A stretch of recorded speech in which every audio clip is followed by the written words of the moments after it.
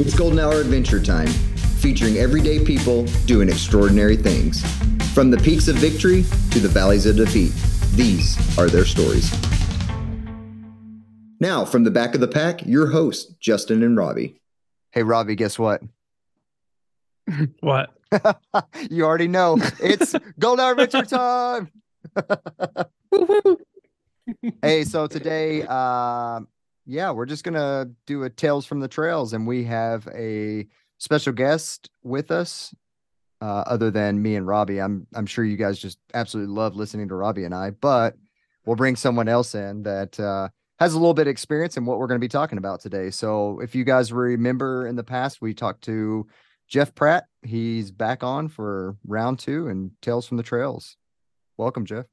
Thanks for having me. This time you don't have to give your running history or any of that thing. We just supposed to BS today. I mean, my running history is kind of boring anyways. Nobody like that. Probably your podcast on that one probably had like the lowest listening. Oh, surely not. But maybe, I don't know. We'll have to go look. Hey, so today we thought that we would talk a little bit about the Bighorn 100 and the Black Hills 100. So this week is Bighorn week and the race starts on Friday. So let's jump into Bighorn. So as you guys know, I ran the Bighorn 100 last year, so I have a little bit of experience in it. It's still somewhat fresh in my mind. Some of the climbs are still give me nightmares and, night terrors, but I think Robbie's paced a lot of miles out there, and Jeff crewed out there last year and has a lot of driving miles. So we're going to give a perspective from crewing, from pacing, and running. So let's do it. For sure. Let's do it. Yeah. Driving. So for you drivers out at Bighorn, get ready. There's one gas station in Dayton. So if you're crewing there, you have to know about that gas station. And I think they know it's race weekend, but they still run out of everything there. So like get your lickies and chewies and sandwiches and stuff earlier on in the day. Do they run out of gas too? I think I thought they did last year. I can't remember though. But like I read something that there's like that. I read something there's like 1,200 runners for the Bighorns in all the race distances. Wow. So I can only imagine, like, you got 50-mile crewers, you got 50K crewers, of course, 100-mile crews. Like, that's a lot of people driving around. Oh, I do know you. Well, did I get gas? No. I think it has a card though, so you should be able to get gas 24.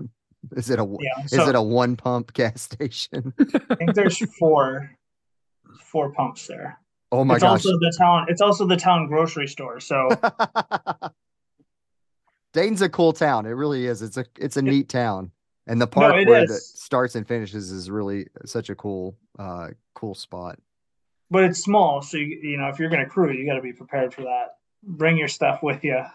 Hey, so run us through from the start. We get on a bus. All the runners get on the bus. You start at the where you park at the park where you finish the race, and they bus everyone out. So you can drive out there, but I wouldn't recommend it. Yeah, we did that last year, and like it was cool to see the runners start. I'll see what I have to see what my runner wants to do. If she wants me to drive her out there, I will. But like, it's kind of you're in that little canyon, and it's pretty steep.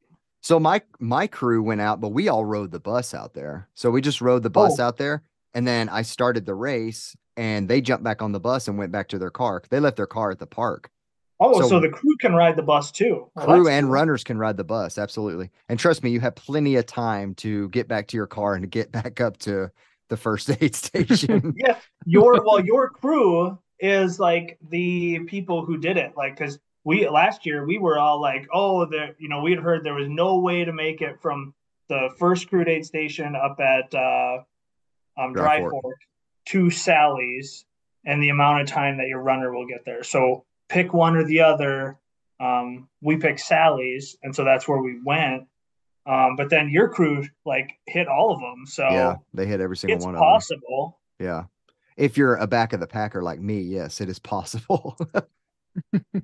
So starting out, running, you ride the bus out there. It starts in a canyon. You have about a mile and a half run till you get to that first aid station where you get on a trail. It's not like it's a trail, yeah, but it's not the trail that you start the climb. You run up that little trail for another 2 miles, and then you get to, I believe it's the lower sheep aid station. I don't know the names exactly, but it's the lower sheep, and that's where you better get some ice. You better get some liquids because you're about to start a hellacious climb up the canyon, and that's your Is first it going to big be welcome to muddy? Bighorns. Is that going to be like a super muddy section, do So you that think? that was muddy last year. So, and they've been getting a lot of rain. They've been getting supposedly they got rain over the weekend.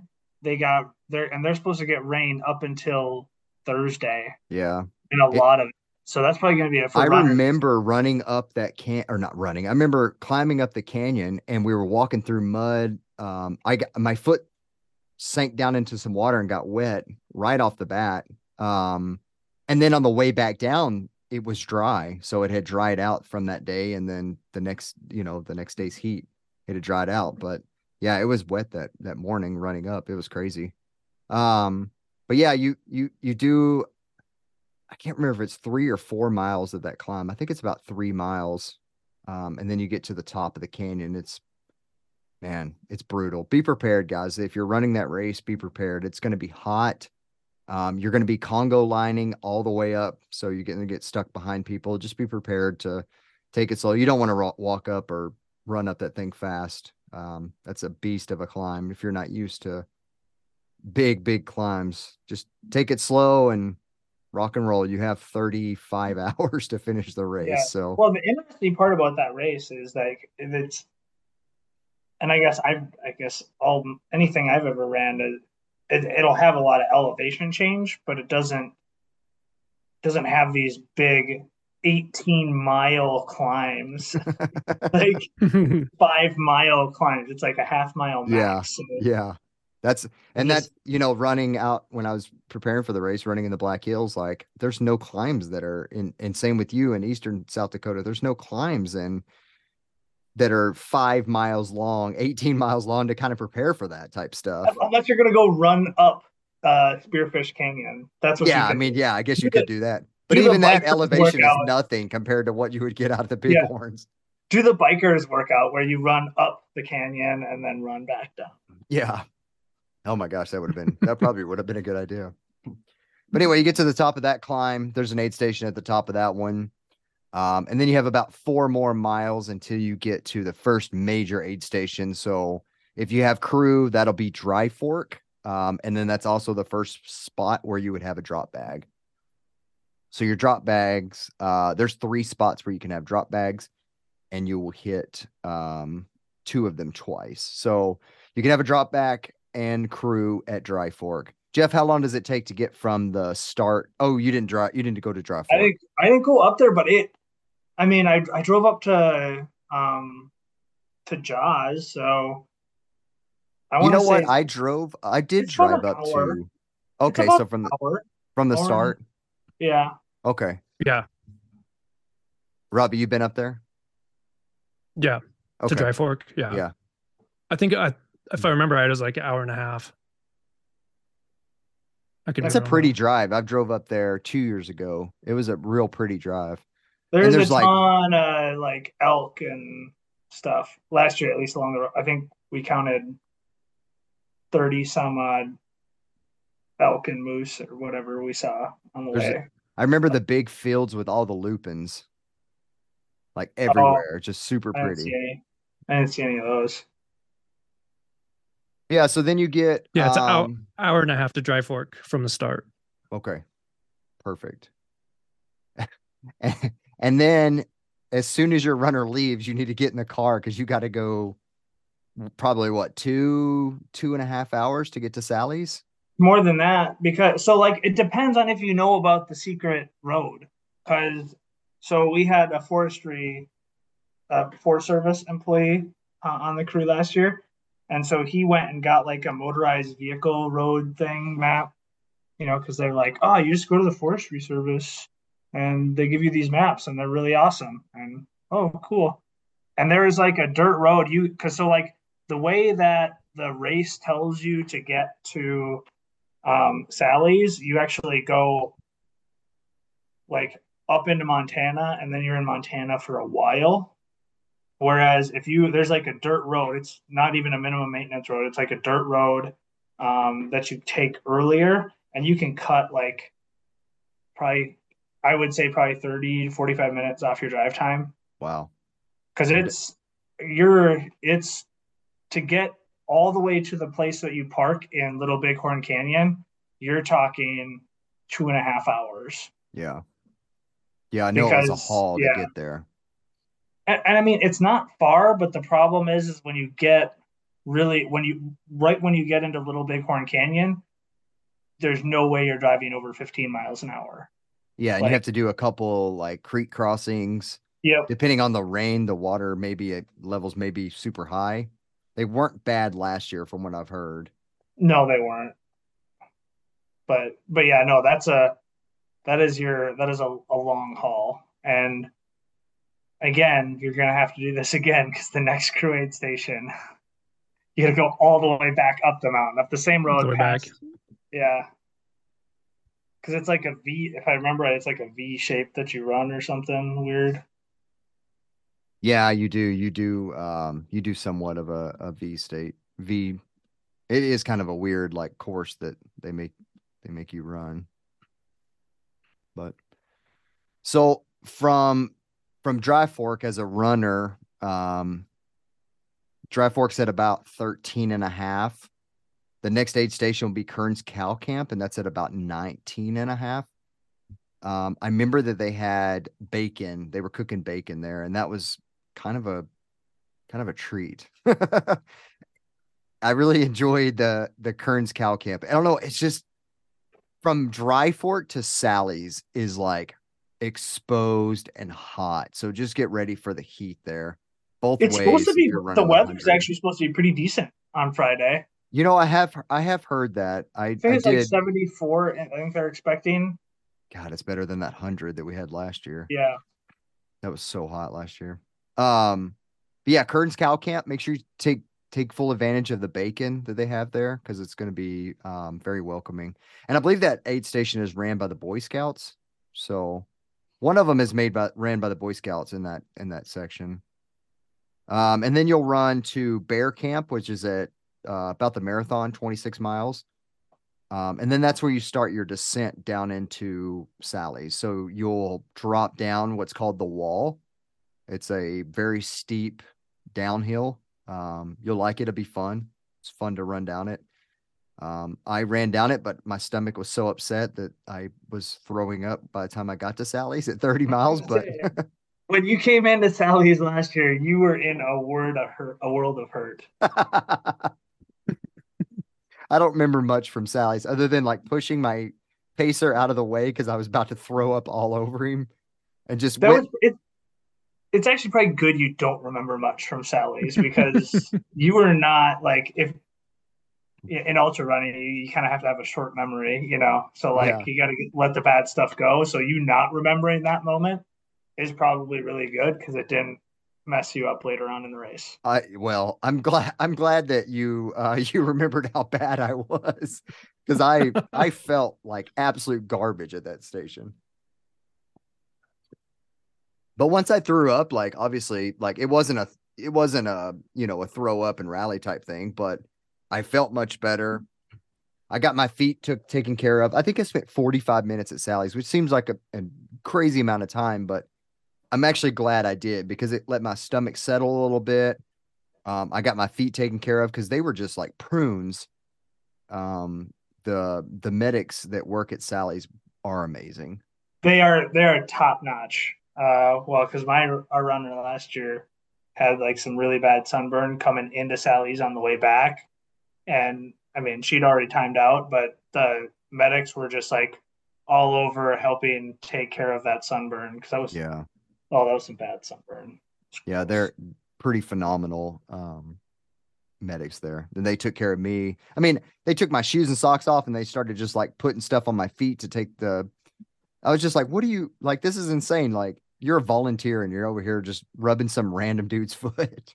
Yeah. But No, they're awesome. And that aid station is great on usually a lot of times, and they did last year, they had McDonald's breakfast yeah, I tortilla. think I was a little late. I didn't get any of that. Well, So I've heard you had to get back out on the course as fast as possible. Yeah, I think that's what the That was a issue very was. quick stop for you because you did not have time to No. stop. And that was just very deliberate. But no, they've got good food there. They take care of their. I mean, especially as if because I was out there all day, so the I can't say enough about how awesome that aid station personnel was. You know, Yeah. they become really good friends with all the runners crews because there is a lot of crews that spend all day there. Get to know them. They're always willing to like feed you as long as it's not like a busy time when you know the big group of runners is coming through. But Yeah. they're top notch. What were we gonna say, Robbie? both times I've been on Sally's on the way back. They've washed my feet for me. They took off my shoes, took off my socks, put them in warm water. As a pacer. Wash as a pacer. Insane. Wash my feet, put socks on. Then I've also heard the manager or something of the Sheridan McDonald's donates all the food to that aid station. That's how they get the McDonald's food. Because I've ate McGriddles there. I've had pancakes. I've had egg McMuffins. I've left with sausages rolled up in pancakes. It's an awesome aid station. Definitely having that this year for sure. Justin's like, I'm never leaving Sally's. I'm going straight to Sally's. I'll just say at Sally's, like, can I get some more McDonald's? Like, who are you? You've been here all day. Sorry, bro. Are you even part of the race? No.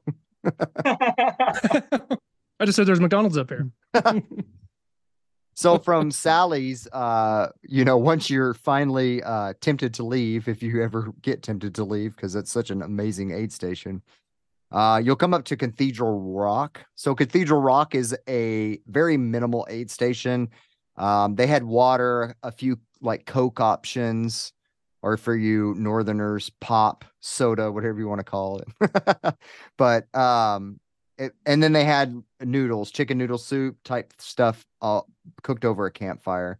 And so that's what saved me last year, was eating that chicken noodle soup, drinking the broth type stuff. I had it all the way up to Jaws and then pretty much all the way down. And that's what kind of, I think, calmed my stomach and made everything good to go. But just prepare at Cathedral Rock. It's very minimal, water and maybe a few things here and there.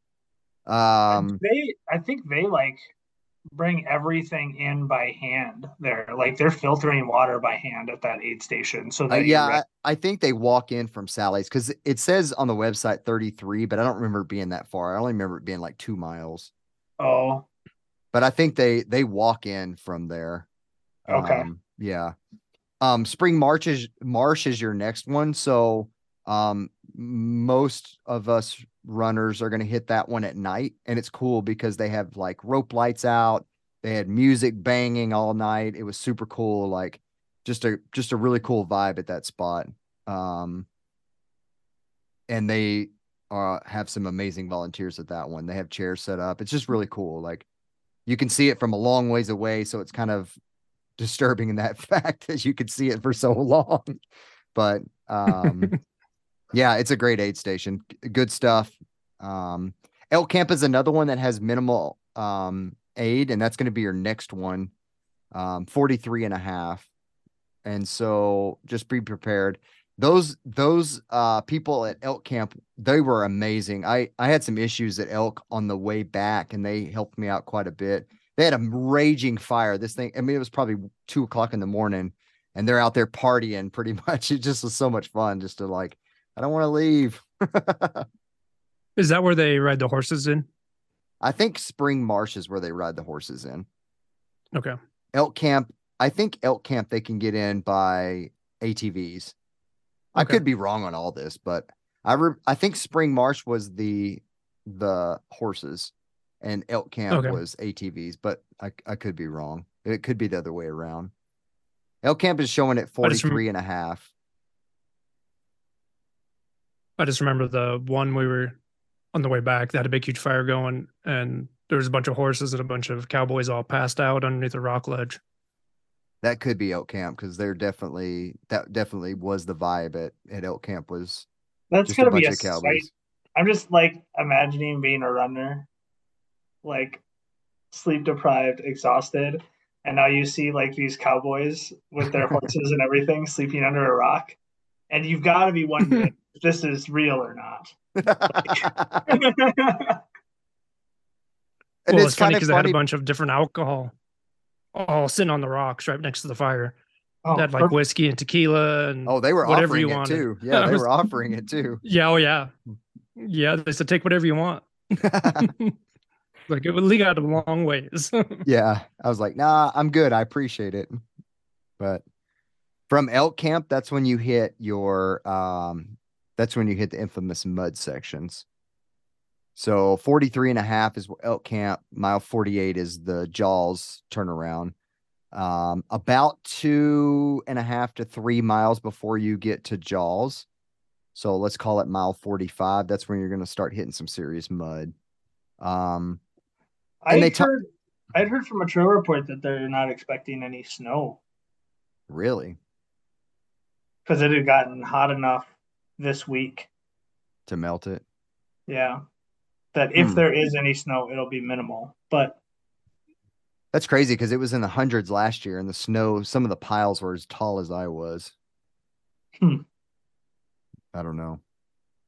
I think that section always has the mud, though. I don't think that mud disappears at all. It's like it's not even mud. It's just like a marsh, and it points like my pacer fell last year, and you got to think it's not just mud, like it's runoff of that snow melt, so it's ice water mud, so your feet are frozen.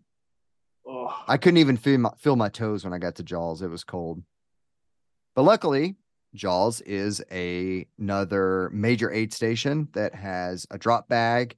I'm hoping that every single one of you guys running that race has your crew there because the turnaround is a big major spot to have crew. Yeah. And for crew, that's a good because you can get out of Sally's because like that 18 miles up is going to take any runner a while. Mm-hmm. So like that's a good spot for crew to like nap, like get the drive done and get up there, nap for an hour, and then like it's just like a really good spot because like they have like a really big open parking area. Like people set up tents out there. Like there's so much space. Like if there's anywhere to like that you can relax for a while as a crew member, it's at Jaws. So yeah, Jaws. I think it's actually a campground itself, isn't it? That area up there. there's it's a campground right next to it too. Yeah. Okay. And for all your crew, make sure you have your warm weather gear because it's always cold up there. It is. Yeah, I've seen some reports that it was like in the 20s and 30s already up there this year. Yeah. I think it was I don't know, you guys may know better than me, but last year I think it was in the 30s up there, wasn't it? Yeah. And it kind of rained on us while we were waiting up there. Because I remember I had to pull the tonneau cover over me. Jaws is set up really nicely because it's they have tents that your crew and your runner can go into that get, they're heated, and so you can get nice and warm. They do make you go in there. So for you runners that are like, oh, I just won't go in there, they make you go in there and you have to do a med check in there. The med check was very minimal. My calves is swollen up like to the size of balloons last year. And the medic was kind of like, oh my gosh, those are huge. But I just put some calf sleeves on and we were good to go. But you do have to do a med check and you have to enter the tent. So I would assume you could probably just go, if you don't want to spend any time in there to not get used to the heat, you could probably just go in and check out and do all your crew stuff outside. But it is if nice. If I remember right, the med check is like because it's like a big tube kind of, and so like you walk past the med check and the like the check-in station. Yeah, And right there at the then door. after that, you hang a left down this tube, and that's kind of where all the drop bags and Yep. stuff But I'm is. saying So, if you didn't want to spend time in there to get used to the yeah. heat, you could just walk in, get your med check in, check out, and then go outside to do all your stuff if you And didn't I want don't to. think that area of the tent is heated, like where they have the med check and stuff, because Oh, I okay. think it's for that reason. Because I remember like being on that side and being cold, and then when we brought Jess like back a ways, it was like really warm. Yeah, it was nice and warm, and I spent probably more time than I needed to in there, but it was definitely nice. But yeah, that tent is the tent section. I mean, they're cooking all the food in there, so I mean it's huge. And there's plenty of room for crew and runner to be in there. But they won't let you in there if you're not with a runner. Okay, That's something that aid station is very strict about, and that's just because of how many runners they have and everything. I So get that. if your crew don't plan on going in there until your runner gets there. Okay, So again, be ready to be cold and wait outside for your runner to get. so bring a nice puffy. Yeah, I had like my army sleeping bag, and I was like in that on a chair, just like. That's awesome. Robbie, you've ran from And I Jaws remember before, reading right? there. Yeah. So I also remember reading that they're only allowing one crew member in the tent with the runner at a time this year. Oh, I could see that. Yeah, Yeah, I mean, it there's could not a get lot of, crowded. it's big, but there's not a lot. Yeah, it gets crowded in there. Yeah. So I've ran from Jaws to Dry Fork twice with Oh, okay. pacing. So from Jaws, once you leave Jaws, you are making your descent down back to Sally's. That's back down to your other major aid station with your drop bag. You're going to hit the same ones. This is what I did last year is I took a pair of socks with me. I didn't change socks at Jaws, but I took a pair with me. And once I got through the mud section and got back to elk camp, I changed my socks out. Because your socks are going to be soaking wet from elk camp to Jaws and then back down to elk camp. And so, I mean, however your strategy is to make it through, but it was so nice to change out of those cold, wet socks and just put new ones on at elk camp. And so that's what I did. So I didn't worry about a sock or shoe change at all. Actually, I didn't change shoes for 80 miles, but I changed socks a couple times just to kind of keep my feet from, staying waterlogged. But I carried a pair of socks with me and I changed them out at elk camp. So, that's something that consider. You still will run into mud at those other sections, but that's not anywhere near to what you're going to hit when you're at in between those two aid stations. But yeah, you cruise. Go ahead. Sorry. One year I was pacing when after we left Jaws and we were back in the mud. Someone got their shoe sucked off in the mud, and they were searching through the mud to find their shoe. So make sure your shoes are tight going back down through that mud. It's so brutal. God, it's brutal. It's the worst mud I've ever ran through. Yeah, it's that black, nasty, stinky mud. So those shoes are pretty much ruined after you run through it. Just a fair warning. And another thing is, once you get into that mud, the trail will kind of get clogged up depending where you're at. And if there's a bunch of people in there and you're all trying to follow each other, sometimes it's best just to go off the side of the trail and find a new way through the trees.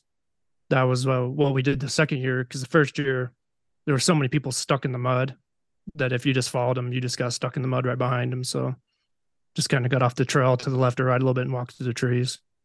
Unless you're a back of the packer like me, and then you just didn't run into anyone. All the way down, there was like very few people I ran into. I was getting past by all the 50 milers eventually.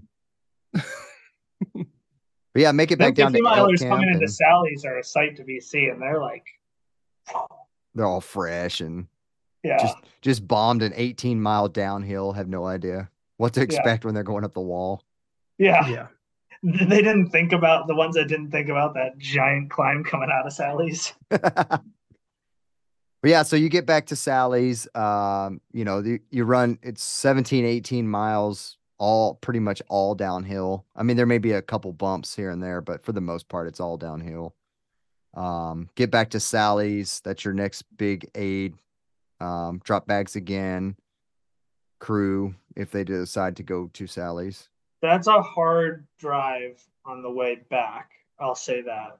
Because like by that point you're starting to get tired from the whole day. Yeah. And then next thing you know, it's 3, 4 o'clock in the morning and you're trying to drive on off roads into Sally's. If for the crews out there, if you're driving back to Sally's after Jaws, make sure you have somebody who's fresh to do that drive. Just that was brutal. The drive in. That's not something I wish on anybody. Also driving this guy from the Black Hills, Victor's truck, his like brand new truck, and this is my first time meeting Victor, and like he just gave me the keys to his brand new truck. Oh yeah, cool. You drive it down there. We'll see you at Sally's. And I'm like, just add to the stress of the situation. Taking a pickup back to Sally's is tough. Well, it was like one of the Rangers, so it wasn't like the Oh, full. okay. I would not want to bring full. Oh, well, I'm going to be bringing my half-ton back into Sally's. That's tough. Yeah, it's tight. You need like the perfect. And it's also not, a walk too, right after you park. Yeah, it's about a half-mile walk. Yeah, they had my Subaru last year, and I think that worked perfect. Because it's not that you can't take a truck back there; it's just finding a place to park it once you get back there. It's like and then you have to turn around. To park, and like, you have to turn around. Turning around is a pain, especially like in the middle of the day or like at night when you're trying to find a parking spot if you're coming back from Jaws, because it's just like it's a little canyon and it's a high traffic area, so it's a real big pain. Yeah, it's a nightmare. I remember that. I'm glad I didn't have to drive it last year. But now I get it this year. It's gonna be fun.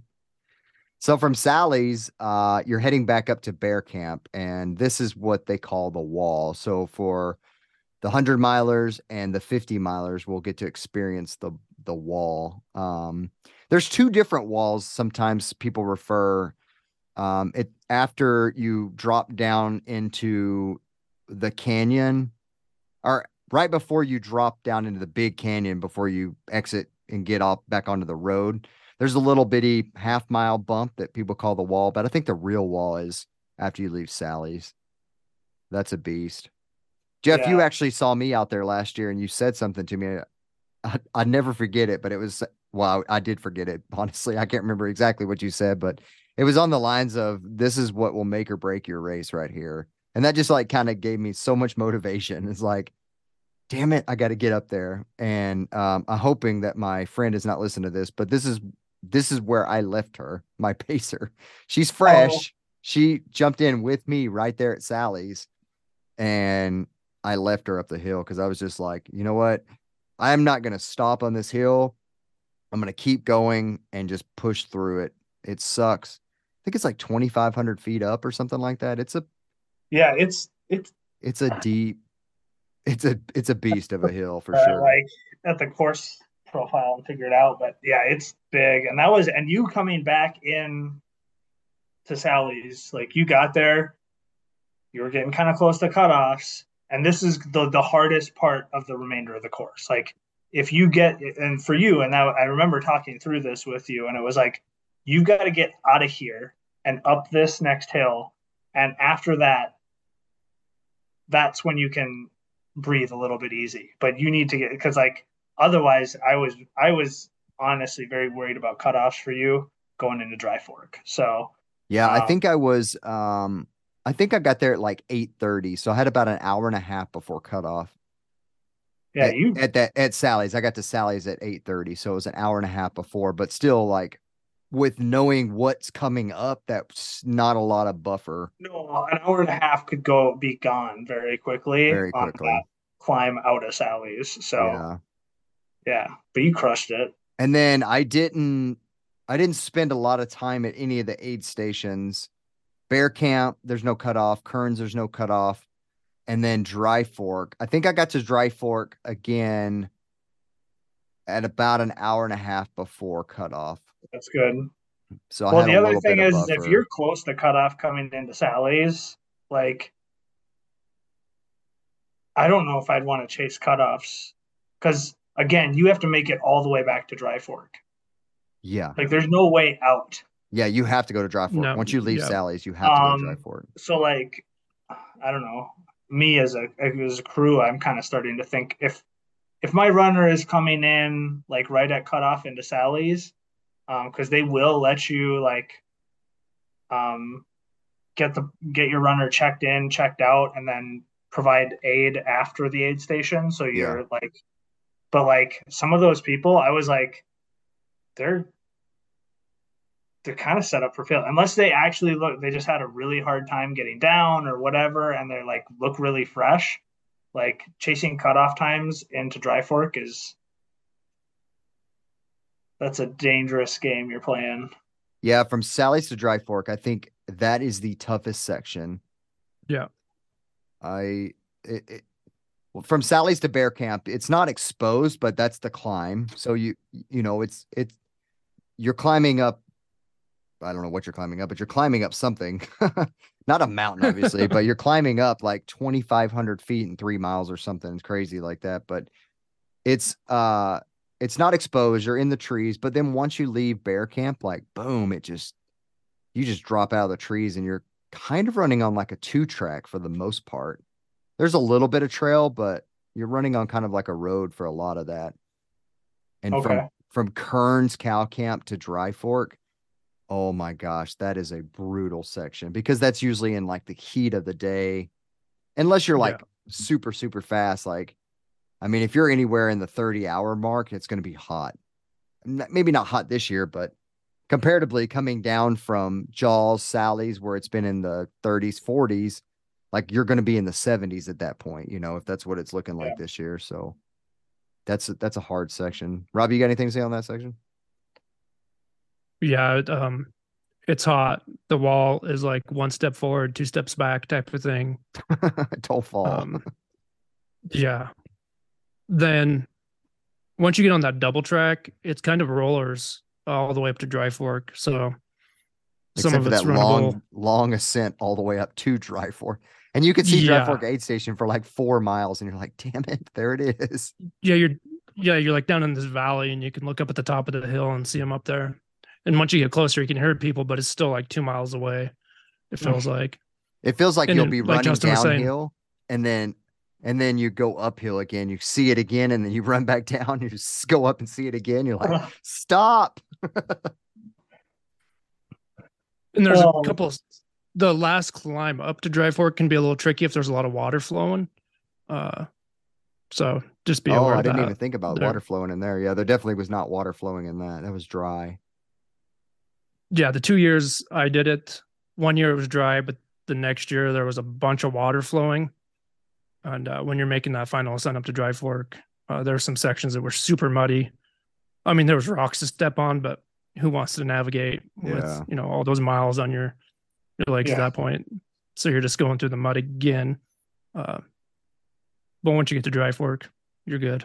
Yeah, that's a tough section. So if you're a runner, pacer, just be prepared to take care. If you're a pacer, take care of your runner during that section. If you're running, just one foot in front of the other, you will get there. It will be over with soon. It's just enjoy the time while you're out there. But man, it's hot, it's brutal, it's exposed.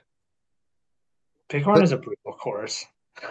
It's so brutal. There's a reason that it's a Hard Rock, Western States, and UTMB race.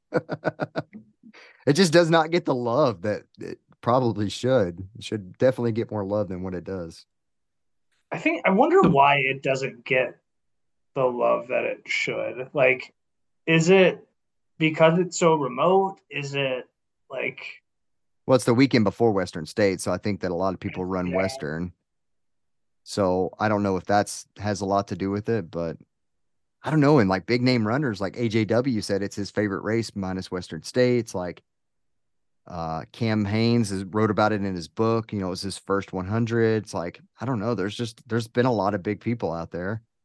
Yeah, I don't know.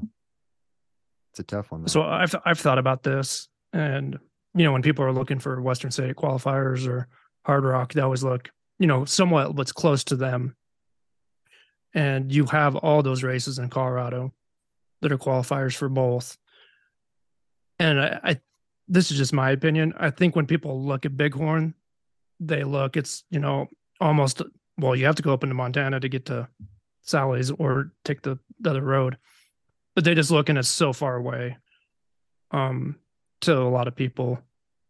And I think they just find another race that's a qualifier closer to them. That's what I think, true. anyways. I mean, yeah, the it's race easier to get into because it's remote. Like if you're flying there, you're probably flying into Billings. Probably is that?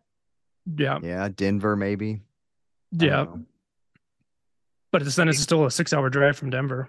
Yeah, and it's still like 5, I think, from Billings. Like there's not really a good way to get to Dayton. Yeah, crazy. So if you start looking at like, I guess if I'm gonna fly somewhere, I'm gonna fly to Denver and then go to a race that's close to that, or I mean, it does sell logistically. out every year, so Yeah, there's still 300, 350 people that run the race every year. It's just you just don't hear it talked about that much, and it's kind of weird that because with the 20,000 foot of climbing and some brutal elements that you have to deal with, like it definitely deserves to be up there for sure. Yeah. I mean, that's kind of like the Bear 100. That's one of those races. It's not talked about, but it reminds me a lot of Bighorn.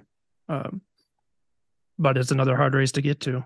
And it's a point A to point B. You start in Utah and in Idaho. That'd be so fun. But it's super easy to crew. Oh, it's beautiful course. Beautiful course. Mostly single track through the Aspens. Great course. Let's finish this guy back up. So you leave Dry Fork. They do have burgers and stuff at Dry Fork, so don't forget about grabbing a burger. Another thing with Dry Fork is sometimes it's a bit of a walk to get in there for crew, depending how full the parking area is. Sometimes they'll let you drop all the gear off, then you got to go park the car, so someone has to walk. But just keep that in mind. It's a little bit of a walk from the parking area. Yeah, and it's probably not like an a easy half walk. mile or something like that, isn't it? Yeah, depending on how far you have to park out. And it's one of the busier aid stations since it's And then that's where the 30K or the 50K and the 30K start. Yeah, that'd get really busy in there. Yeah, so that morning, when you're coming back in, if you're coming back in the morning time frame, you're gonna run into 50K and 30K runners. So the 50K actually does something different. They get on a part of the trail that no other runners run, which is kind of cool. They kind of head out and they get on a trail, and they run a trail of about 7 miles. They do a nasty climb up about, I think it's about a 3,000 or 4,000 foot climb that they do. And then they drop down to Bear Camp, and then they run Bear Camp. I'm sorry, Kearns Cow Camp. They run Kearns Cow Camp, and then they join the normal course and they go back to Dry Fork. So they start at Dry Fork. They kind of do a circle back to Dry Fork and then continue on to the rest of the race. But I think it's like a 3,000 foot climb that they have to deal with. So it's a pretty gnarly 50K for sure. Gross. Yeah. And I'm glad you brought that up, because you will see them on the way back. You'll see the 50Kers, and do not follow them because they're not on the same trail as you. Yeah. You'll see them on the side of the mountain. Do not follow them because they're on a different trail. Yeah, like I said, they get on a different trail. When I ran through, there was no 50Kers coming. They were all done.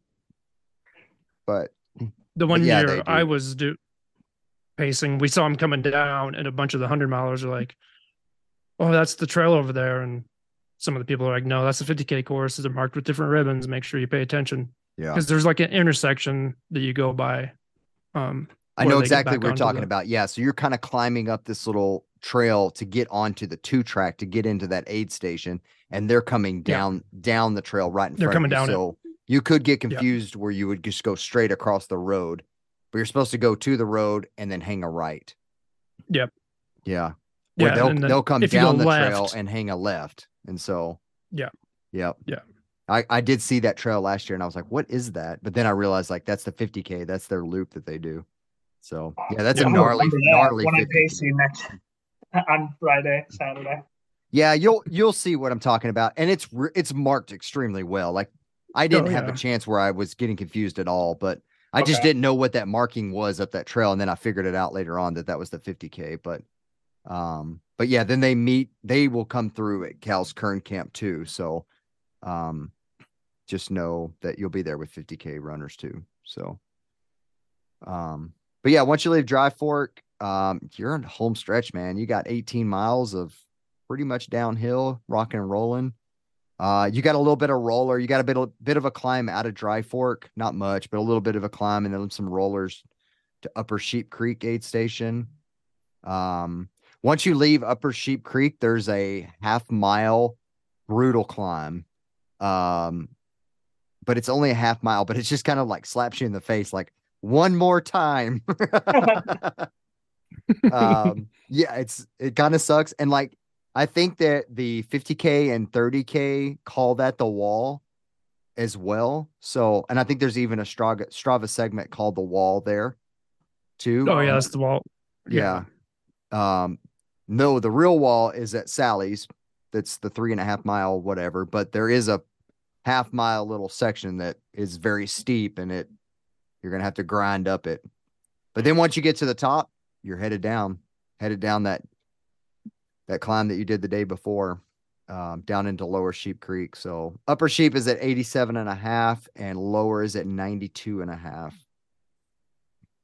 And then you'll drop down to the Tongue River trailhead from 92.5 to 94. That's that fun little trail that's kind of like the river's on one side of you and kind of just like a wall on the other side. It's a fun trail.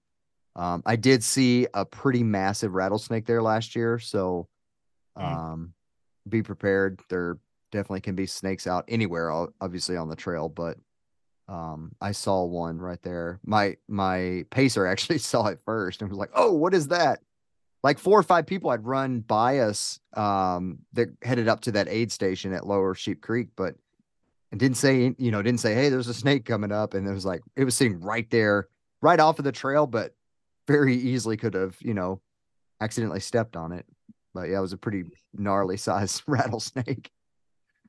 Once you get down to the Tongue River trailhead, you have about 5 miles of road. I do believe it's all downhill. Don't take that with a grain of salt because it's 100% exposed. It is 5 miles on a gravel road. It is hot. Regardless if it's 70 degrees, it's going to be hot. They do have a little aid station that's kind of halfway, maybe a little more towards the end, but it's called the home stretch. They have popsicles there, and they'll have kids that are spraying you with water, which is fun. Definitely take advantage of that. The popsicles were nice. There was some kids riding around on bikes giving out popsicles, but I just grabbed a couple of them when I was at that aid station. It's not really an aid station. They have popsicles. That's pretty much what it is. I think you fill your water there and get popsicles and continue running. And then you're into the park, running under the banner, getting that buckle, getting that jacket. Pretty sweet. They give you a jacket? They do. They give you a really nice jacket. Oh, I like jackets. Yeah. It's like I would say it's a jacket. It's more of like a light zip up type thing, but I mean it's nice. I'm thinking about taking it this year and just flexing a little bit, in some. I'm gonna have to see it. And your buckle? Oh, I'm definitely taking the buckle. Why wouldn't I? If you're going to be at the finish line, you have to wear your belt buckle. Oh, of course you have to. It's kind of like at Black Hills. You have to wear your Johnny Cash shirt. Already got it packed. Yeah. I'll be wearing the Johnny Cash shirt the whole time. Once you get into the park, it can be confusing.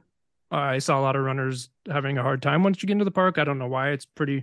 They usually have like people marking, but if you're running, just once you get in there and you're tired, make your pacer pay attention to follow into the park. Because I watch people have to run back out of the park and run in the right direction in the park multiple years. So there was somebody out there last year that was kind of directing traffic. Yeah, I think the problem is there's so much going on with people just walking around, crew and spectators, that they just sometimes don't see those people. Yeah.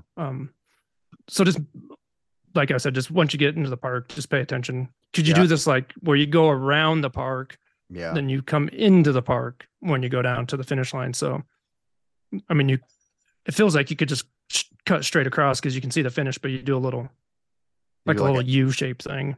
So Victory lap, if you I think will. it's changed since you were out there. You don't do that anymore. You kind of just do like a little L shape. You run on you run like on the outside and then you run parallel to the creek and then you finish. Oh, okay. Yeah, it was different. Yeah, no, you ran on the sidewalk a little bit, and then you came into the park from the other side. Then you ran by the baseball field. Yeah, then you got on like this little dirt path. That kind of is the same. It is the same. Like you run into the park and then you do the little L shape type thing. But okay. Yeah, it was clearly marked last year, and there was a person there like directing traffic because I was coming in. I was in the golden hour, but there were so many people around that were coming in at the same time. So, all 4 distances were coming in at that time. So, there was somebody out there directing traffic. There was no doubt in your mind that you get lost at that point. Like, I think you'll be fine. It sounds like it has changed from when you were out there last. Yeah. I think you'll be good. But anyway, good luck at Bighorns next week, this week, Friday. So I can't remember what day it is. But the 16th. Yes. It's not the 16th today, but the race is the 16th. Yeah. Good luck. Robbie, are you going too? I am. Yeah. Oh, well, I'll be out there. Nice. Yep. We got so many friends running the race this year. All of us are going to be out there. It's going to be an absolute blast. Hey, I'll put this out there. Golden Hour Ventures now has die-cast stickers. And if you want a sweet sticker, I had to say sweet because that's how it is. Sorry, my wife, she's going to be mad. You said sweet again. But if you want sweet. if you want a cool sticker for your Nalgene or whatever water bottle that you carry, or your coffee cup, I guess, hit us up. If you see us out there, ask us for a sticker and we'll give you a sticker. So, not while I'm pacing, though. While I or Robbie are pacing, we are not going to have stickers on us. I don't know, Robbie, you might just carry one on you. Be like, oh, here you go. I'll carry some stickers with me. All right, cool. I'll carry stickers too. If you see us out there, if you recognize us and you want a sticker, hit us up. We'll have some stickers. We'll give you one. We'll give you one. Yeah. Can I get one from our grandma? Bother you guys about stickers all the time. What's that? I'm gonna bother you guys about stickers all the time. Every time Jeff sees us, he's gonna be like, "Hey man, can I get a sticker?" Everybody loves stickers by the end of the day. Yeah, they're super cool. Super cool. Well, hey, should we transition to the next race that we are going to be a part of? Yeah, let's do it. Let's do it. This is one I know way more about. Yeah, I know a fair amount about it as well. So the following week, on the 20-something, maybe, is 23rd. The 23rd. That next Friday is the Black Hills 100. And all 3 of us will be there as well, pacing, crewing, having fun, volunteering at aid stations. This is a race that's near and dear to my heart because I ran it as my first 100. Jeff last year ran it and got 3rd place. I'm looking at his Buffalo Skull right now. Robbie has never ran the race, but he was an aid station captain last year. He's spent tons of time out on the Centennial Trail. We have a lot of experience in the Black Hills 100, so let's deep dive into it. Jeff, you want to start us off? Definitely. Okay, so running this race is awesome because it doesn't start until 10 a.m. So you can get like a big breakfast at 8 a.m. Like eat like 1,000 calories and then it can settle for a couple hours before you get started. Our buddy last year, the guy that's running the Bighorn 100 that Robbie's pacing, he went to, I forget what the name of that diner is, but he had just like the most massive breakfast right before. And I was just like, dude, that's like 4,000 calories you're eating. It's like, that's aggressive. I think he ate like a chicken fried steak and eggs. And yeah, it was pretty insane. I think I managed. I was like nervous So I had like a piece of toast, even though I really wanted a big breakfast. I had all the idea of getting a big breakfast, and then it didn't happen. But this is one of the good things about the race. But you start in Sturgis City Park. You can Google that. Your phone will bring you right to it. It's a beautiful start line. Like plenty of parking for everybody, comers and goers. Um, like it's a really great place to start. When you get there, you really kind of start to talk to all the other runners. I don't know. I feel like that at Black Hills, it's a little bit different from other races I've ran where like at other races, like all the runners kind of like are doing their own thing a little bit. They might talk to a couple people who they know, but it's like very kind of getting in your own head, doing all that. But like at Black Hills, like everybody's talking to everybody. It's like it's one of the like I feel the running community when I get into the park. Yeah. So I don't know. It's I love this race. Black Hills, it's a magical place for me. So yeah, and it'll start at 10. I don't think there wasn't a starting gun last year. I think it was just Oh, he didn't have his gun out there Go. last year? Oh, I the don't year I I ran, don't he think had so his either. he actually had his gun out there and he fired his oh gun. He has like a pistol that he fires like a oh blanket. Yeah, it was like he's wearing his like cowboy hat and stuff like that, and he like actually fired a pistol. I don't remember that. I don't that doesn't remind any. I just remember like starting to run with this guy and he was talking about how he had ran last year and DNF'd it and then yeah, we were just off to the races. That was that was wild. So you have 7 miles to your first aid station at Alkali. Um, I don't, and so I'm gonna have to rely on you guys a little bit for this one because by the time I got to Alkali on the way out there, there was not like there was nothing set up like because I don't know. Everybody was just like, all right, have a nice day, have fun.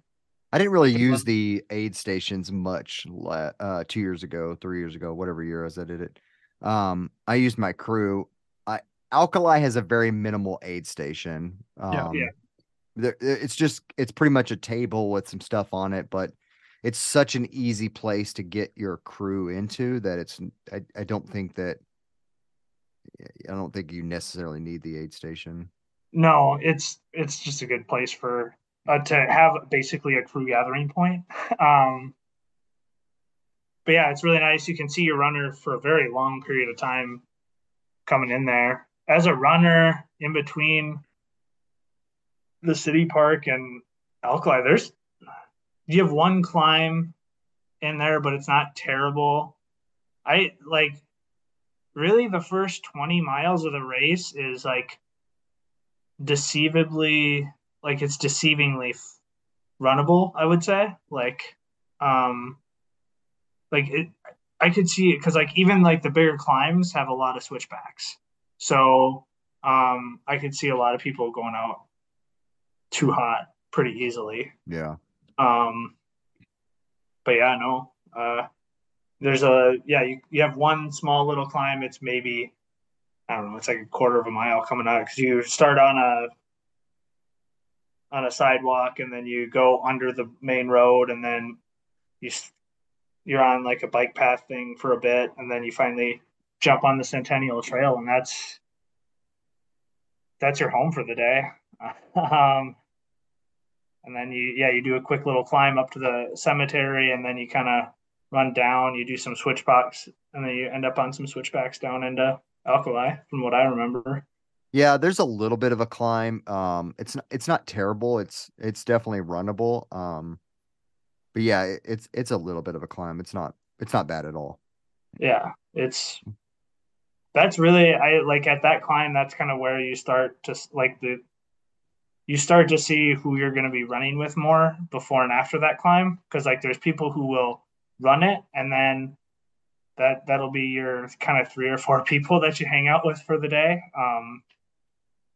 And then there's people who are gonna kind of hike it and then yeah it kind of splits up the Yeah. field a little bit, which is Yeah, I great because then you definitely get into I the hiked it for sure. yeah well because then you get into like you start getting into single track after Alkali. So like that's where, so like it is nice that you have that hill, because then it kind of does get everybody into that, the world's longest conga line, and gets them ready to rock. Yeah, once you leave Alkali Creek though, that's where you got your kind of your first climb. That's about a 4 mile up to Bulldog, what we call Bulldog Hill, and then you drop down about a half mile to the Bulldog aid station. But Yeah. That's your first kind of real big climb is in that section. Yeah, but there's a lot of switchbacks. Like you wouldn't. Tons. It's super. Again, it's a big climb, but it's pretty deceiving. Yeah. Um, It's runnable. Yeah, it's definitely is. runnable. I hiked it, but it's I runnable. would recommend hiking it. Sounds like a much better decision than what I made. So, jumping back a second, Sturgis Park is where the start is. Alkali Creek it's very easy to get to. And it's only 7 miles for the runners, but you can get there like very quickly. Yeah, it's for the crew. It's like a 5-minute drive. Yeah, it's very quick to get to Alkali from Sturgis. It's super easy. And then from there you have about a 12-mile section where you're not gonna see your runner. So at the next aid station after Alkali is Bulldog, you're not gonna see your runner. You don't have crew access at that one. And so getting to Elk Creek is very easy. It's easy to get into any of these aid stations, but getting to Elk Creek, you just get in there, set up a chair, and relax and wait for your runner. Well, Elk Creek is different because so the runners have their aid station at the top of the hill, and then crews stay down on the road. Yeah. So like, if you're a runner, if you're at the trailhead. So if you're looking for like time, you're probably going to be blowing through you don't want to. If you're looking at trying to get through that quickly, I've seen a lot of runners do, like, they end up with 2 aid station stops within a half mile of each other. Yeah. And it turns into an hour ordeal at Elk Creek. So, I mean. And if you're not with crew and you have drop bags, Elk Creek has your drop bags. So make sure you get your drop bags. I did hear someone miss their drop bag last year at Elk, and then they came down and they thought that was the aid station, and they were like, "Where's my drop bag?" And they're like, "Oh, it's a half mile back that way." Like, up the hill. Go up there. Okay, never mind. I guess I don't need that bad. Yeah, exactly. And I think the climb, there's a little bit of a climb from Bulldog to Elk Creek, but it's not, I don't remember being, once again, it's runnable, but you can hike it. Probably suggested to hike it, but yeah, you're still in like a very deceiving part of the course. Yeah. Would definitely, you only get that little climb out of the it's a little climb. Yeah, I can't remember when you're coming out of the creek. It's a little bit out of the creek. Yeah, out of the creek. Yeah. Anybody see anything? But that's all. Are the creeks flowing or? I've heard they are. They're definitely flowing, and then I heard the Black Hills got a ton of rain over the weekend. We did. Like, I've heard. I've never seen creeks flowing like they're flowing right now. Yeah, 3 to 5 inches. Is that accurate? Probably.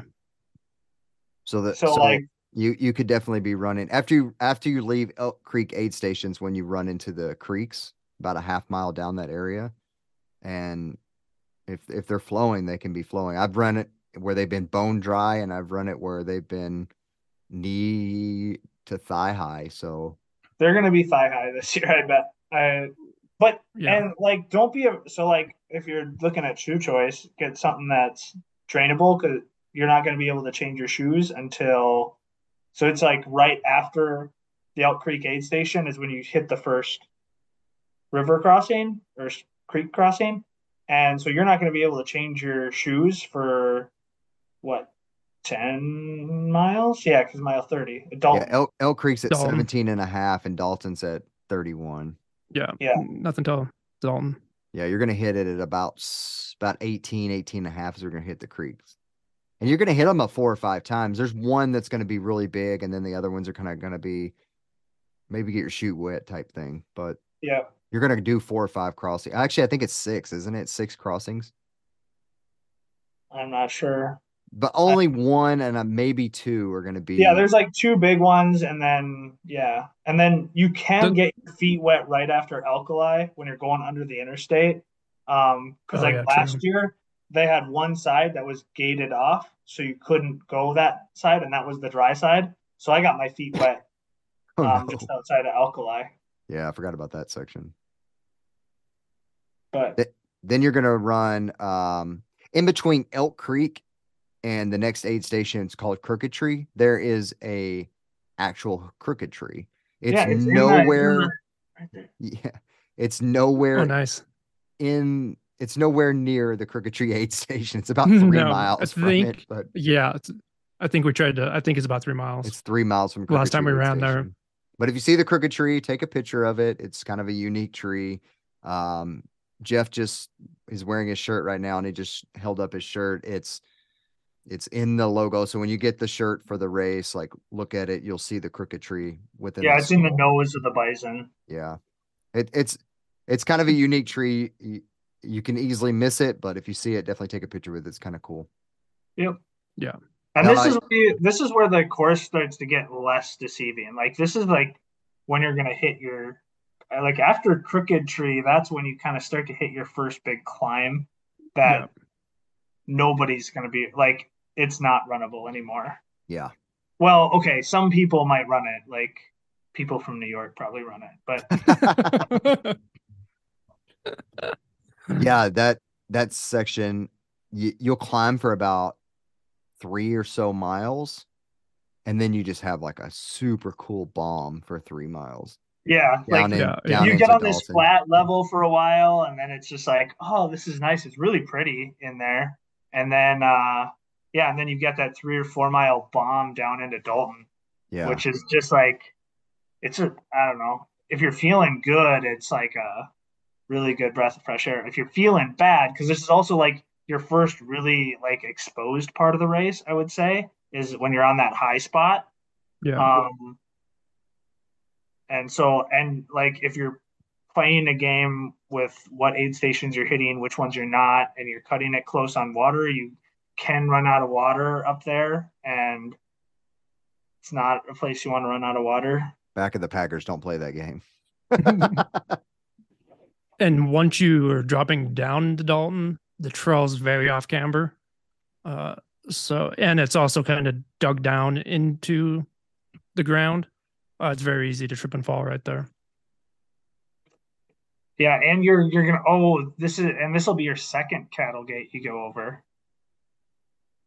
Oh That's a yeah, you unique do go over a couple cattle gates. I forgot about that's a those. unique Yeah. part of the Black Hills is you have those cattle gates where you're like it doesn't seem like much. It's those like wood humps, Yeah. and you like Last year climb up. I was pacing on the way back and my runner like almost fell off of one. I had to catch her before she fell. Yeah, It's like, oh my Yeah, those God. things are not fun. But Dalton is another really big aid station. Aid station captain that runs it runs a phenomenal aid station. He's always like got some bacon going. They have good sandwiches and like he's got it out there going. He'll have his ambulance out there that he sleeps in. Got it all set up. So usually definitely they have a whole RV set up there too. It's a yeah. good aid station, and even if it's raining, like so when I came into it, it was raining, and so they had like enough canopies set up where I had a spot to like get under there and like change my clothes and like get dry before I started climbing again. So like they're a top notch. That's a top notch aid station. Yeah, it is. They run that aid station. Well, the guy that runs it is he's also an ultra marathoner, so he understands what people go through. So Yeah, and um also he's a great guy to talk to if yeah, you're he is. crew there waiting for somebody. Yeah. I Yeah, volunteered there last year, both sides coming and going. So yeah, it's a really good aid station. But yeah, once you leave Dalton, you have a pretty that's another. hellacious climb. Yeah, that's a pretty bad climb, and then that's also when you get into like really rough trails. That's your first ATV section. Yep. The footing's uneven. There's random rocks that are sticking up like roots that will trip you. Did you say roots? Yeah, like they're rocks, but they're like roots. Just make it. Are you saying I sound like Rock I'm from roots. Minnesota or something? Yeah, you do.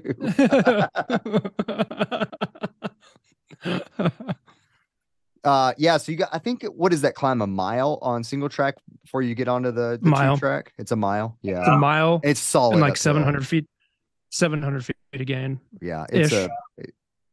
it's one that I forgot about until I got on it, and I was like, "What is this?" Luckily, That's they're actually, but switchbacks, it's a really good climb to get your headspace right. Yeah, Like, for sure. like I don't know, I had a lot of struggles going on the way out, and so Yeah. like that climb where I'm like just hiking, and I wasn't trying to run anything. I was just like, because you're hiking it, and and like it was just a really good time to eat some food, drink some water, decompress, and like just get ready for what's left. Yeah. And then even once you get on the two track, you're still climbing for another mile or two, isn't it? Yeah, It's something like that. pretty brutal. Yeah. With all the rain, it's probably going to be slick on the two track. The Lots year of I mud, did mud puddles. it was a mud fest out there, and so I would. The two track is 13 miles long, so Yeah. And when you talk about slick, like last year I saw videos of people because it like rained while a lot of people were on it last year. And like people were standing stationary and they were sliding across the trail. Like it's super funny. it's very slick. That's so funny. I saw the videos and I smiled a little bit. Even though because I left the that right before, like as it really started to rain, I was getting out of that section Nice. and I was like timed that perfect, and then I saw the videos afterwards and I'm like, that's exactly why I timed it perfect, and Oh I my don't feel gosh. bad for anybody. Like I didn't even feel bad for anybody. It was terrible. I didn't feel bad at all. Yeah, my runner came back into Dalton and was like just black from mud, like fallen multiple times. It was bad. From Dalton to you get on the two track and you'll hit Nemo. Nemo's Yep. kind of a cool little town for the crew. They'll have I don't think they have a gas station there, but they'll have like a little No, convenience store that you can go get some some snacks and stuff and some beer, even if you wanted to grab a beer while you're it's waiting like on your Get a yeah, run. couple. and it's you actually get this is one of the times you get off the Centennial. You get off the Centennial, there'll be some red X's that say, "Hey, don't go down this trail," and then you hang a left on the road to get into the aid station. Yeah, you run about a mile on the road, don't you? Yeah. Yeah, something like that. Yeah, It's all it's downhill. kind of neat. Yeah. Also a good time to like really start to feel human again. Yeah. And then leaving Dalton, you're on dirt road. But that's also a good aid Leaving station. That's a Nemo. really Oh, Nemo. Yeah, sorry. When you leave Nemo, you're on dirt road, but Nemo's a really good aid station. They've got stuff. There's like people who know the area really good there. Because then so when you leave Nemo, that's when it gets a little weird. Because Yeah, you got a little bit of experience in that. Nemo's a really congested city. It's hard to get out of. But okay, so when you leave, so you got off of Trail 89, the Centennial, to go into Nemo, right? Well, when you're running out of town on this dirt road, there'll be like a dirt road that goes to the right, and there'll be a sign, like one of the trail posts for Trail 89. Don't follow that. Like, that's a really bad idea to follow that Trail 89 because that's the Trail 89 that you avoided.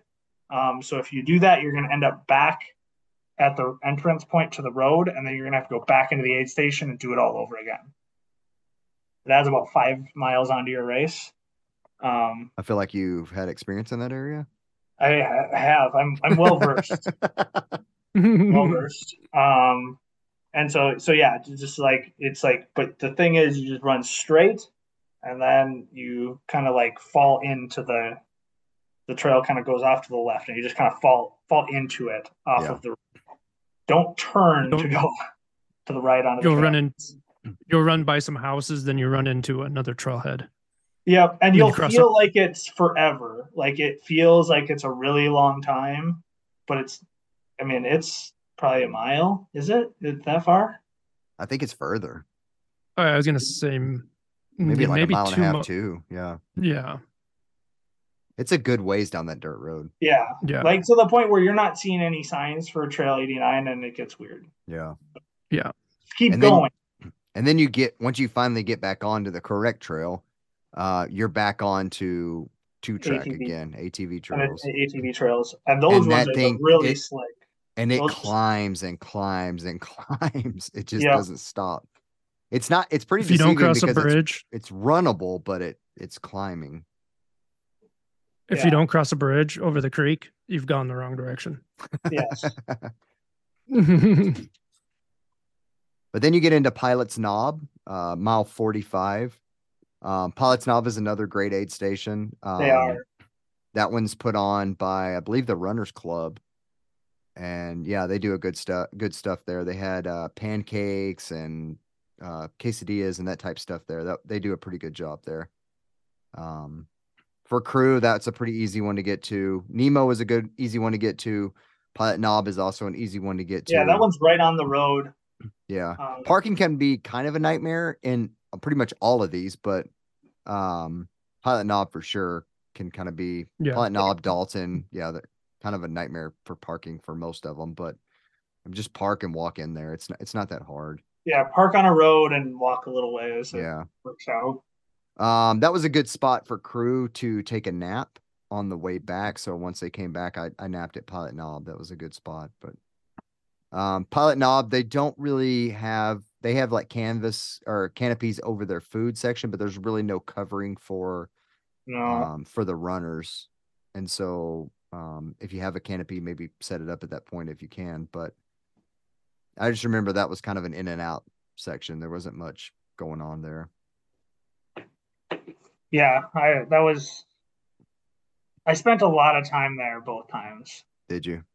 Yeah, well, because on the way out, that was when I had gotten lost. So I was an hour and a half later than That's my true. crew expected me. So they were still like, "Oh, where have you been?" And I was kind of, I might have been a little bit angry at this point in time.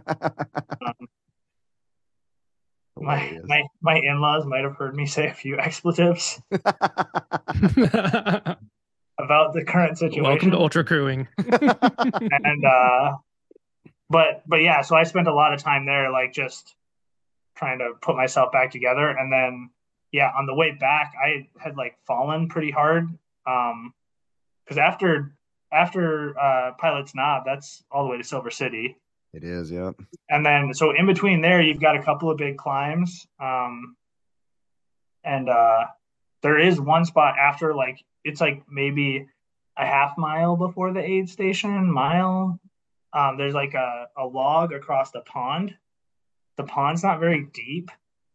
And like you can tightrope the log, but I wouldn't recommend it. Yeah, I jumped in the creek. Well, I tightroped it on the way out, and then on the way back, I tried to tightrope it again, and then I fell and I like cut my hand pretty bad. So that's why I ended up at Pilot Knob for a long time on the way back because I was trying to get some aid.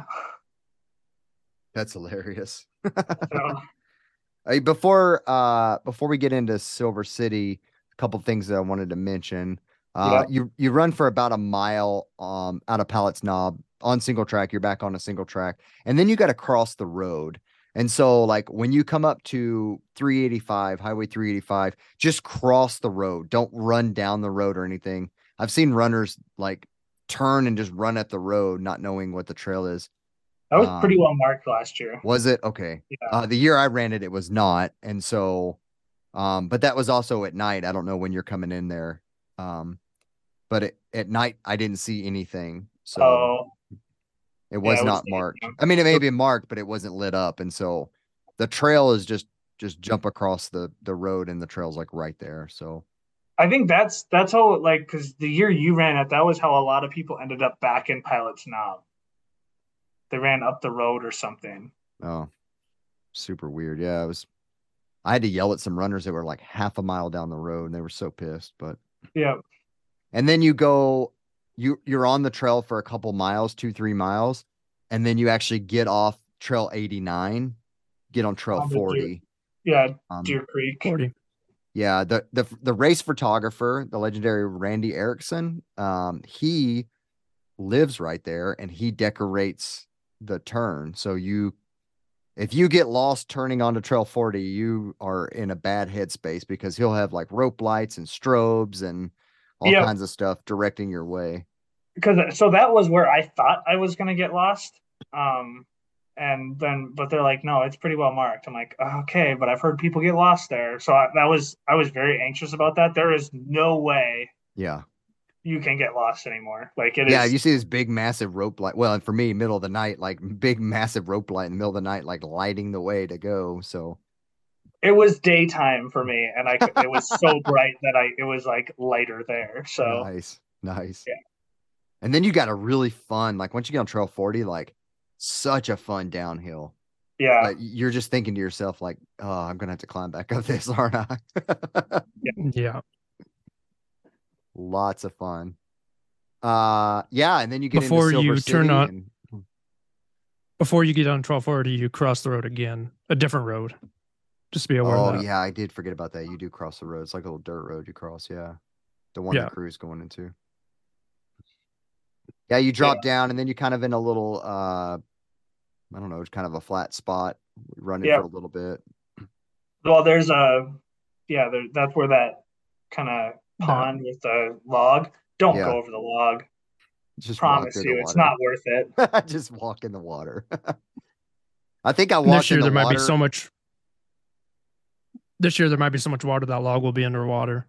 Because a couple weeks ago, when we went across it, the log was just barely above the water. Oh my gosh.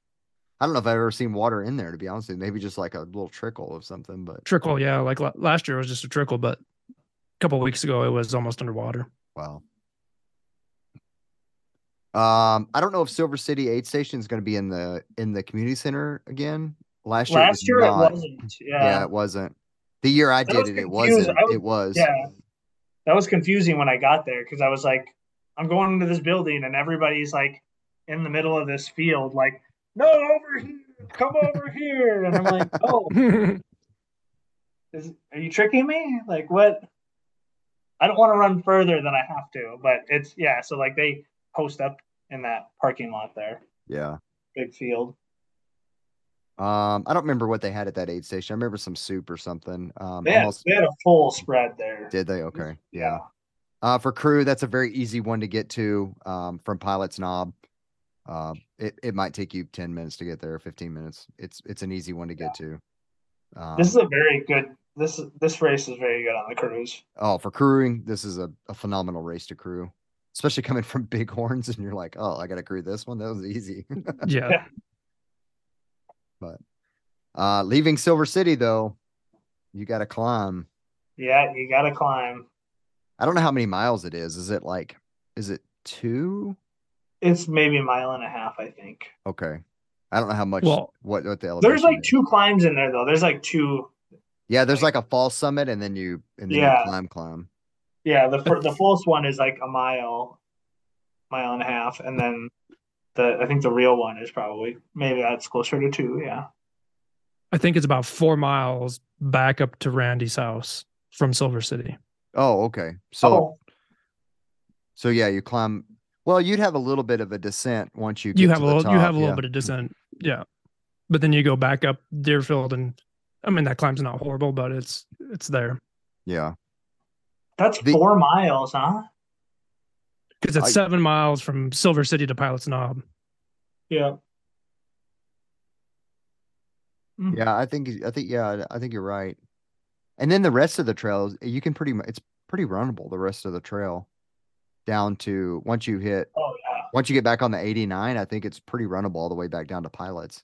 Oh yeah, that'll go by really quick. One section, like once you cross back over 385 and you get back on to the mile section before you get down to Pilot Knob Aid Station, there's a couple little areas where you could take a right or left. There's a couple little trails. Yeah. I remember it being marked pretty well, but I've heard stories of people taking those other trails, and kind of being lost. So Stay yeah. on Trail 89, Stay on except for when trail. you're in Nemo and getting off onto Trail 4. You go over another, so you have to open the gate when you cross both ways at 385. Yep. Yeah. Then you have Oh, another, yeah, I remember that now. another little cattle guard to go over also, less than a mile from Pilot's Knob. That gate was locked last year when I was there. What? You had to climb over I it? had, So to, that gate's I had to climb it. that gate's super hard to open. It's got this weird lock on it. I thought the same thing. Then finally I figured out how to open it. Oh, well, Like you have to pull the pin back. Then it's bad. I couldn't figure it out either. I climbed over it. That little section, once you go through the gate and then you go through like a little bit of it's kind of like an ATV section, but it's not really ATV. It's like kind of a 2-track area. But then you get on the actual single track before you get into Pilot's Knob. I always remember that section being kind of sketchy. Like there's some good rocks in there and just that one. There's a bunch of. It's not even that long. It's bad. probably half mile, but there's some like logs. It's that a were half mile. cut. Yeah. There's rocks. There's a bunch of down trees right now. Yeah, watch your footing in that area. The rocks are all loose. I'm sure that they'll take care of the trees and stuff like that, but just watch your footing in there because I always remember rocks and stuff in that area. Yeah, it's bad. It's off camber too. Once you get back to Pilot's Knob, you already know what to expect. Quesadillas, pancakes, that type stuff. They didn't have any of that when I was there. Yeah, but you're too fast. You need to be in the back with the slow people. We get all the good food, man. Like you don't get any of the good stuff. No, I don't. You go out there just to like win races and things and like be cool and it was stupid. Don't like, do that. We're in the back like having fun and eating real food and partying. I want to do it your style. I don't think you do. It hurts way worse. I'm out there like 15 hours longer than you. Have you seen me at the end of the race puking for days? You saw me puking at mile 30 and I wasn't even going that hard.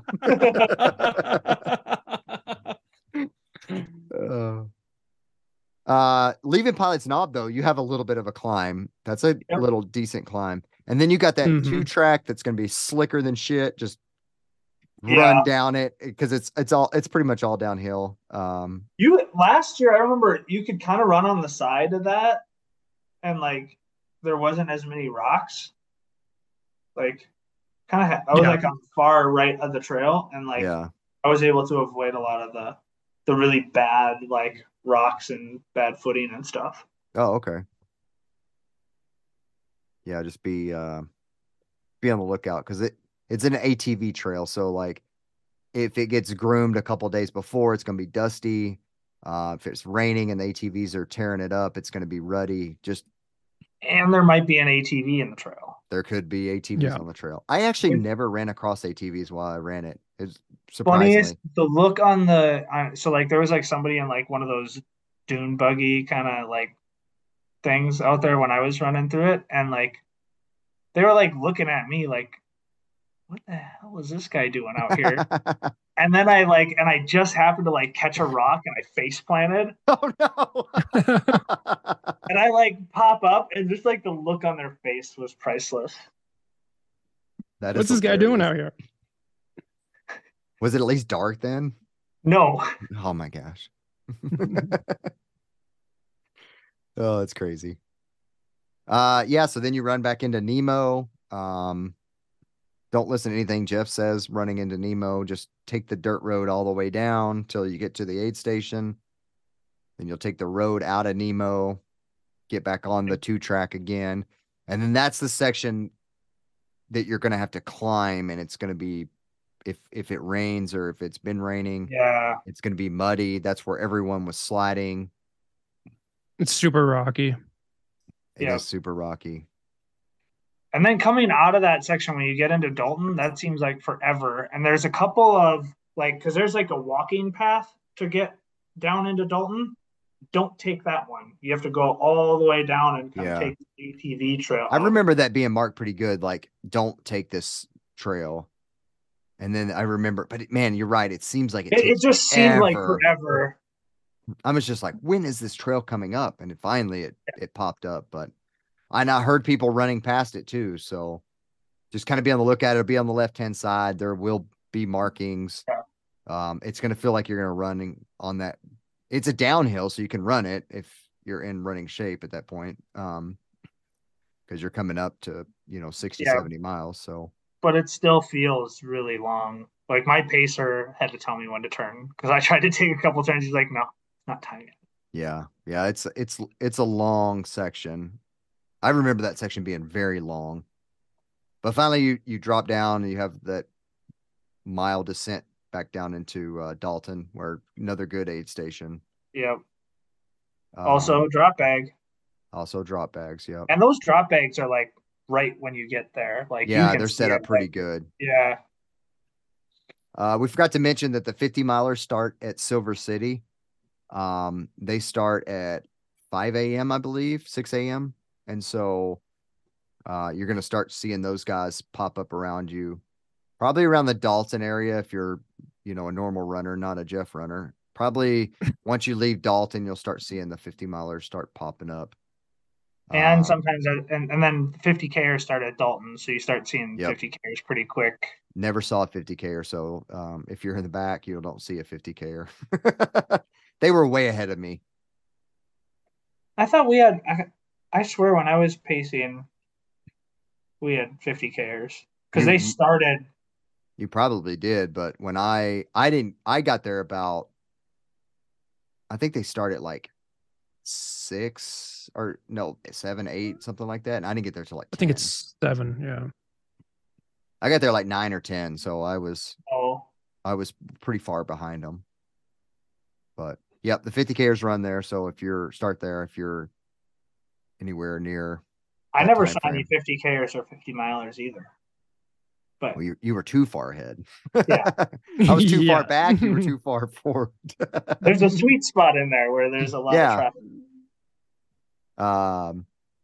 But yeah, then you've got a pretty gnarly climb out of Dalton. It's about a 3 mile climb.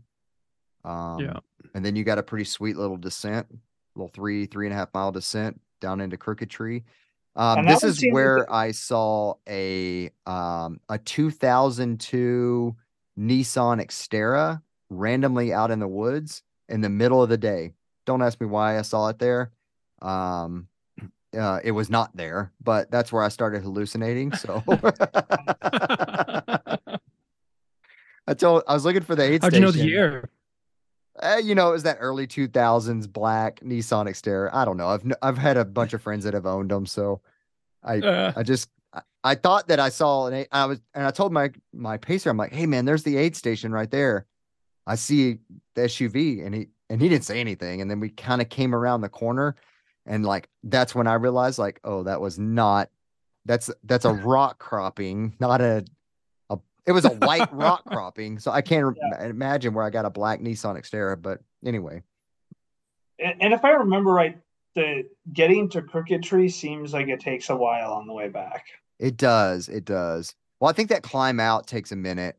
yeah. It's a pretty steep climb. Yeah.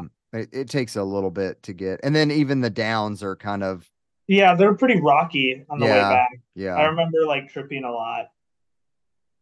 My least favorite section is Crooked Tree to Elk. I don't know why, but Yeah. I feel like from Crooked Tree to Elk, you climb the entire time. And I know you don't, but it just feels It's like you're still, yeah, climbing the whole way. That that seven whole mile section. section's like, I don't know why I don't like that section, but I never have.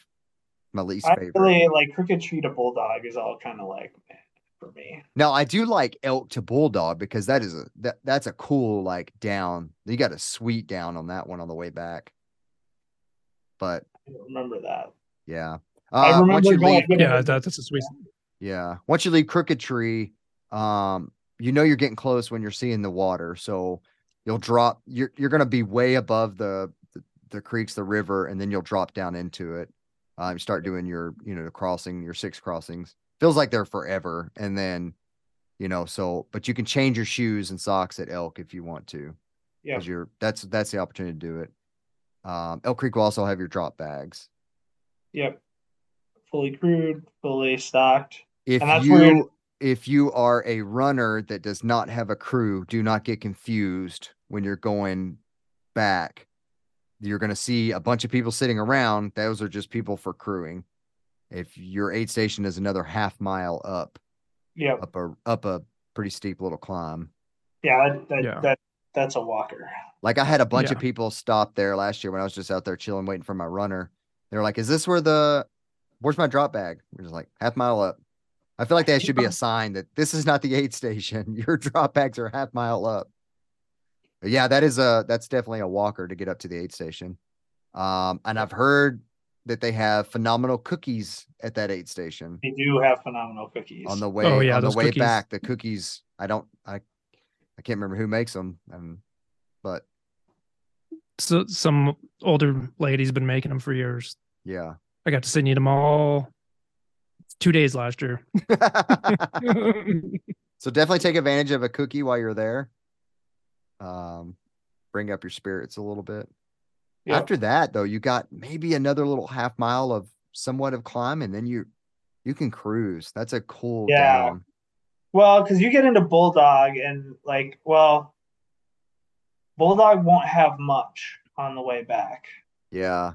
Crooked Tree doesn't have much for aid. Bulldog doesn't have much for aid. Like you might be able to get some roll-up sandwiches. Yeah.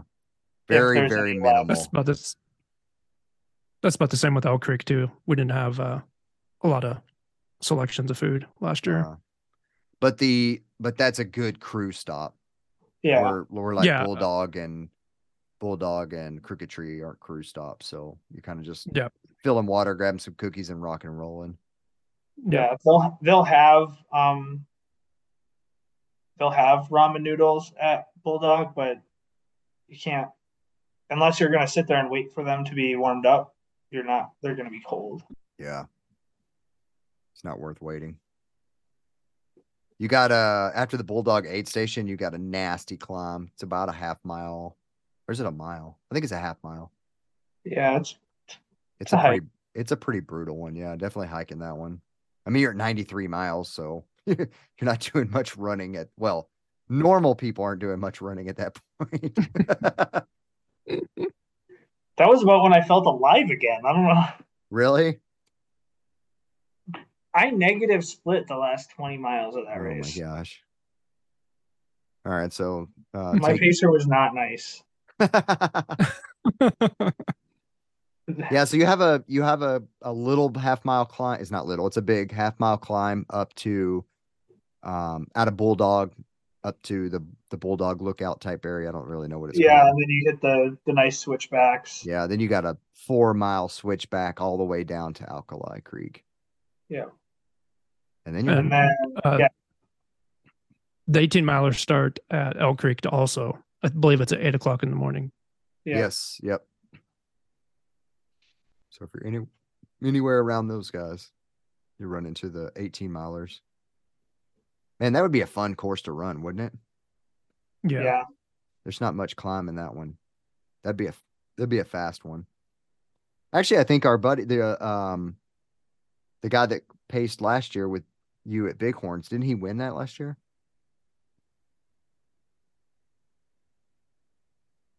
I think he did. Yeah. I think he won it last year. I don't remember when he won it. Yeah, I think so. No, because he was doing his major stuff for the marathons. I thought he won it last year. Anyway, yeah, that'd be a fun 18 miler to go run. You could fly in that thing. Once you get to Alkali, though, you're the home stretch. And if you haven't looked at anything on this course, it is not a 100 miler. It is 105 to 107, depending on what your watch says. Yeah, so, yeah, I've seen it be as high as 108. Yeah.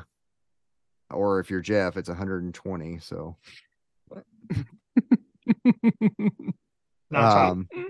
I think I had 106 and a half is what I ended up with. After I left Alkali, I hit 100 miles right there.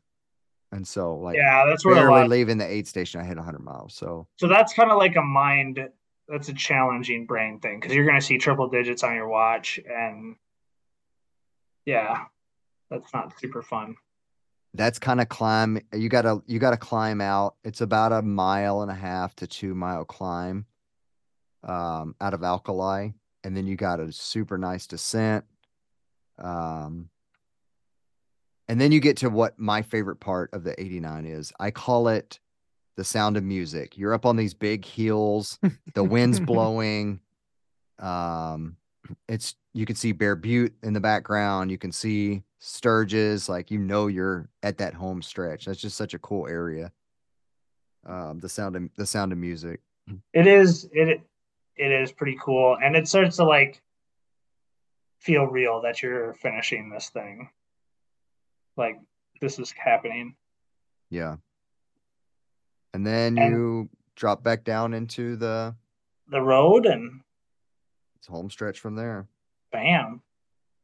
And it was Andrew Ramirez from Rapid City, South Dakota, who won the Yes. 30K. No, I was talking about Victor won the 30K last year. Yeah, no, Andrew Ramirez won it. Oh, did he? Yeah.